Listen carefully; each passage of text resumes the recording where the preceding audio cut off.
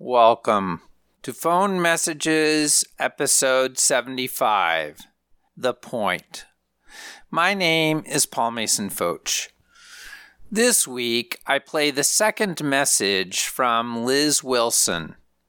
It's very similar to her first message from episode 66, when she invited me to a kickball game. The message is a little over 30 seconds long and comes from the spring of 1989. Once again, I was very fortunate to interview Liz over the telephone, which we will hear immediately after the message. Here we go. When we met, da-da-da-da-da, the sun shines now, so it's time for a kickball game. Paul, I'll quit singing. Paul, this is Liz, and my message is that there's going to be a kickball game out at the Point at 2 o'clock. It'll make you so unblue. I think it's a good day for a kickball game. Do us all some good. So, I hope that I see you, and bring anybody that you see. Goodbye. Yeah, it's so funny just hearing my tuneless attempt to carry a tune and giving you no context whatsoever. That's so hilarious. But I've been thinking a lot about the Point in Chicago and the question of race. I do remember that one of the best things about the kind of games we played, like Foursquare, we're really good at integrating a lot of the neighborhood kids, but I'm wondering about the general ethos in Hyde Park at that time and what has changed, if anything.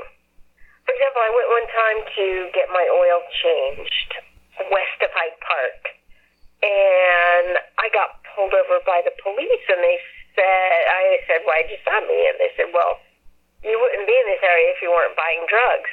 Really? And the campus itself was just wretched, if you walked on campus and you were a black, especially a young man, you were targeted. And I recall hearing a lot about how urban renewal funds were used in Hyde Park to wipe out, there were local blues clubs and jazz clubs, and they were moved out, and the streets were made one way, so there'd be less traffic access. And all of these ways in which, federal funds that could have done something good were used to make Hyde Park more white.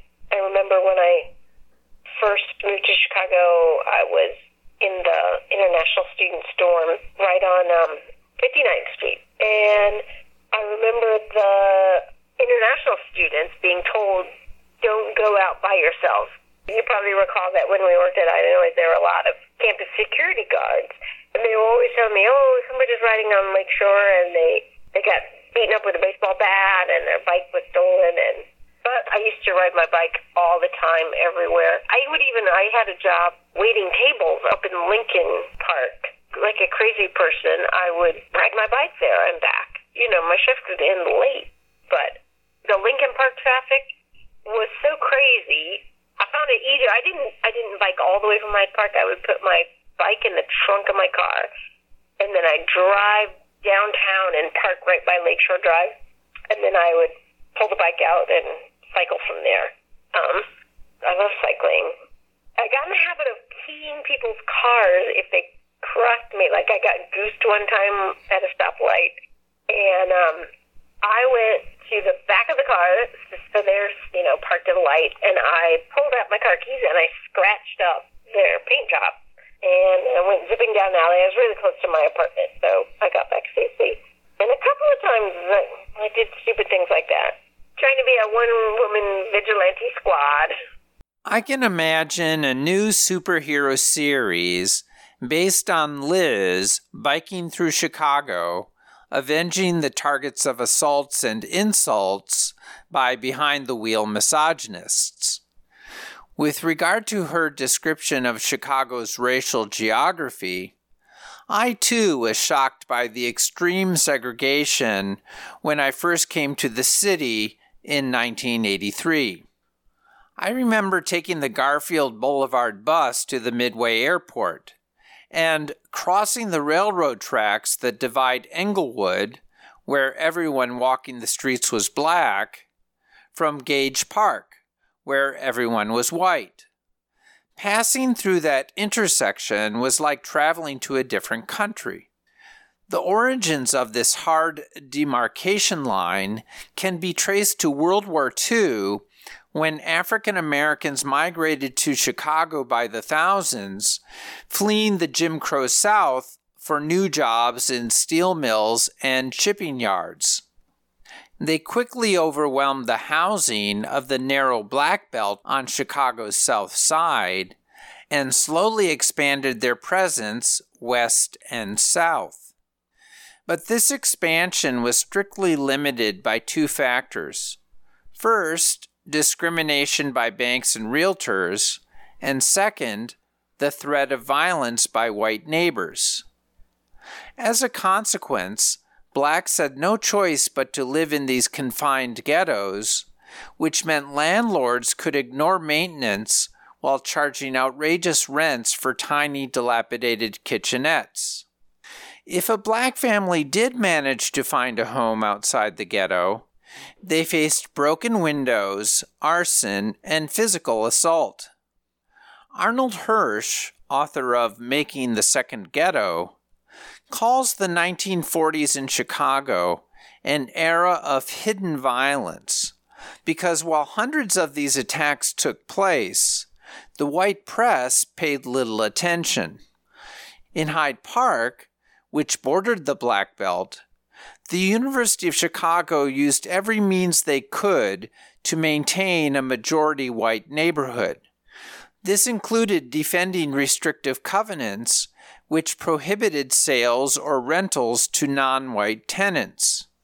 Ultimately, the university came up with a strategy of urban renewal, which I discuss in episodes 9 and 56.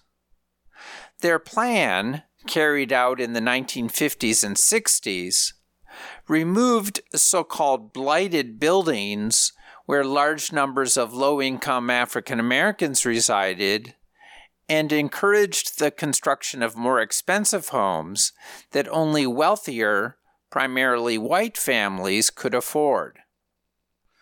Although fair housing legislation was passed at the federal level in 1968, the weakness of this law was revealed by the severe segregation I witnessed in 1980s Chicago. Today, housing discrimination continues to be rampant, and the Trump administration has made enforcing the 1968 law even more difficult. All right, that's it for this week. Many thanks again to Liz for sharing her memories. If you would like to participate in this podcast or have comments, please contact me through my website, pfoch.com. That's pfotsch.com. Thanks for listening. Talk to you next week.